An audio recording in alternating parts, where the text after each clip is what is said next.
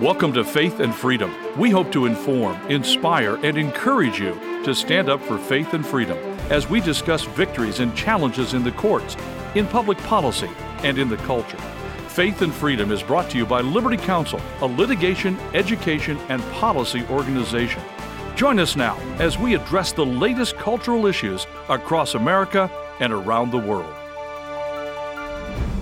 There was explosive testimony recently in Washington, D.C. We're going to talk about it on Faith and Freedom. I'm Matt Staver, founder and chairman of Liberty Counsel. Joining me is Holly Mead. Well, Tamara Hardy says, quote, "I can't trust any medical professionals right now." This was after one of the nation's largest children's hospitals tried to, quote, transition Tamara's 13-year-old daughter into a, quote, boy, despite parental opposition. The House Judiciary Committee held an explosive hearing recently on so-called gender-affirming care for minors. Some Democrats actually walked out, refusing to hear from the children irreparably damaged by the highly profitable gender care industry. Democrats didn't seem to care or listen even to the doctors and scientists who adamantly opposed the unprecedented medical experiments being performed on children with or without parental consent. You know, this is really irritating. Oh, yeah. It doesn't matter what party you're a part of. It doesn't matter whether you think the other party on something like this was trying to score some points or whatever it might be. You have parents that are coming with their kids or speaking on behalf of their kids. You should owe them a little bit of respect of your time to listen to their stories. You may walk away not having changed your mind, but to walk out of a meeting like this is just the height of stupidity, anger, and disrespect. Oh, absolutely. And what you said earlier, the word experiment is really what's going on. You know, the left likes to use these terms, gender affirming care, transition, transgender, all that. They're not true. It's lies. Those are just terms they use. Just like with abortion, they want to make it health care, whatever. It is medical mutilation. It is experiments they're doing on our children. And there's got to be a stop to this. You know, and what frustrates me is you have these great hearings, but we have got to take action. There's got to be a stop to what these gender clinics are making all this money off of destroying our children. Well, first, what we need to do is stop the H.R. 15 bill, the so-called Equality Act. It was H.R. 5, now it's H.R. 15. It's the same thing. They already have all of the Democrats. 212 Democrats have signed on to support this bill. All the Democrats, including 2 additional Democrats that are delegates. They won't have final voting authority, but they're from the territory. So they have 214, but 212 actual votes. They already have those votes locked up for H.R. 15. It is the most radical bill that pushes LGBT and Q and abortion and sets aside the federal 1993 Religious Freedom Restoration Act so that you have no federal religious freedom rights protection under that 1993 law. This is not just radical. This is demonic. It's very demonic. And it also actually in the preamble talks about, quote, conversion therapy, close quote. Another euphemism. Saying that it was harmful and it's discredited and they want to ban it. This particular bill provides abortion through all 9 months of pregnancy, funding of abortion, and it would also provide LGBT and Q. Q is the letter standing for queer. Sometimes it stands for questioning, but they use it oftentimes as queer. And their definition of queer, not mine, their definition of queer is that it encompasses everything outside of lesbian, gay, bisexual, transgender.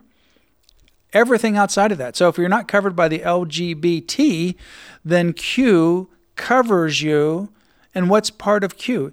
There are about 550 sexual paraphilias that all come under the ambit of Q. Including pedophilia, which is a huge feeding into child sex trafficking. Which they've tried to euphemistically rename, like an Orwellian dystopian novel, from pedophilia because that's a negative term, to minor attracted person, or MAP.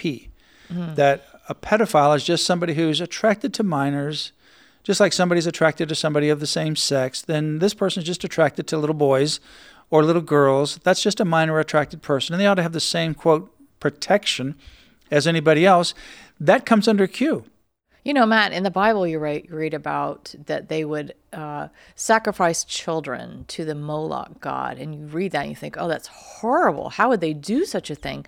Well, we're doing that now, even to a greater extent, with all those issues that you're talking about. So my question is, why isn't every church addressing this? Why isn't every person in a church calling their representative, demanding that this be stopped? This would not even be an issue if we were doing our job as being the light in this culture and protecting our children. Yeah, no, you're right. I just was recently texting to a pastor of a fairly large church about this. He was asking me about what the status is, and so he's been speaking on it. But so few churches and pastors are speaking about this, and so few people even know about it. And this is it's happening that close on our watch. Our watch. All they need is 6 Republicans, and they can bypass the Speaker of the House and have a discharge petition. A discharge petition is where the Speaker typically has the authority to schedule what is going to be voted on. But if there's enough people in the House or the Senate, it has to be an overwhelming number. In this case, it would be 218 people. If they got 218 people to sign a discharge petition, they can put this bill on the floor over the Speaker's objections, no committees, and have it passed. And then it would rush over to the United States Senate. That's how close it is, just 6 votes away. The future of our children are hanging by those votes. They really are. They're hanging. So Tamara was talking about Samuel, her 13-year-old, Tamuel and Samuel, I should say. Tamara and Samuel are the husband and wife. They were talking about their 13-year-old daughter who was in crisis. The girl had been struggling with depression and began cutting herself. Like any good mother, Tamara took her daughter to the Children's Hospital of New Orleans, desperate to find healing for her daughter's mental health, and it was a big mistake. Hospital staff members locked Tamara and Samuel out of the room as doctors interviewed their daughter, and by the end of the 1-hour interview, doctors emerged and informed the parents that they were putting their daughter on puberty blockers. When Tamara and Samuel objected, the Children's Hospital of New Orleans pediatricians locked more than just the door. They locked Tamara and Samuel out of their own daughter's treatment. Unbelievable. And she testified, quote, "That's when all the communication got cut from me," said Samuel, with Tamara adding, "When I asked about looking at her health records, they said that I would have to have her daughter's permission." She's 13. Now, this hospital even changed the daughter's name on the hospital records. And here's what Tamara said, quote, "The staff didn't even know when I asked for her by her legal name. They didn't know who I was talking about. So she would call to find out about her daughter and use her real name. Well, they couldn't find her because they changed her name on the hospital records." Unbelievable. When Tamara brought concerns about the parental rights to Dr.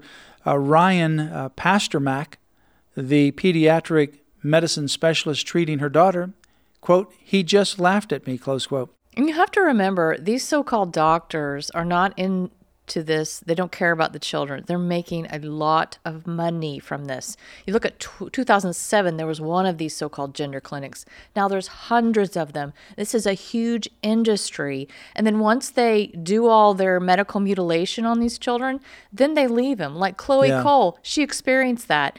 They threatened her parents. Well, you want a dead daughter? Well, of course they don't want a dead daughter. So they did all this on her. Now they have abandoned her when she's having all these health issues and realized that wasn't the answer. Now she's suffering. Yeah, and Chloe was one of the people who testified before this House committee. It was a powerful testimony, too. Yeah, so Tamara and Samuel were only able to save their daughter from certain slaughter. Once out of the hospital, their 13-year-old daughter had no transportation to the Children's Hospital and could not continue this mutilating treatment that would ultimately make her infertile. So this is Representative Mike Johnson, Republican from Louisiana, said that the medical professionals in schools, increasingly see parents as, quote, standing in the way, close quote. Our children are not experiments. He said their attitude is, quote, these are not your children. They are the state's children, and the state should be making the parental decisions. That's what he said the attitude of these professionals are. He says what's even more alarming is that the central tenet of the transgender movement and its allies is to exclude parents as much as possible from making decisions about the health of their own children. For more information, go to Liberty Counsel's website, lc.org/EA/EA, sign the petition, and send faxes on H.R. 15. You've been listening to Faith and Freedom, brought to you by Liberty Counsel. We hope that we have motivated you to stand up for your faith, family, and freedom. Get informed and get involved today. Visit Liberty Counsel's website at lc.org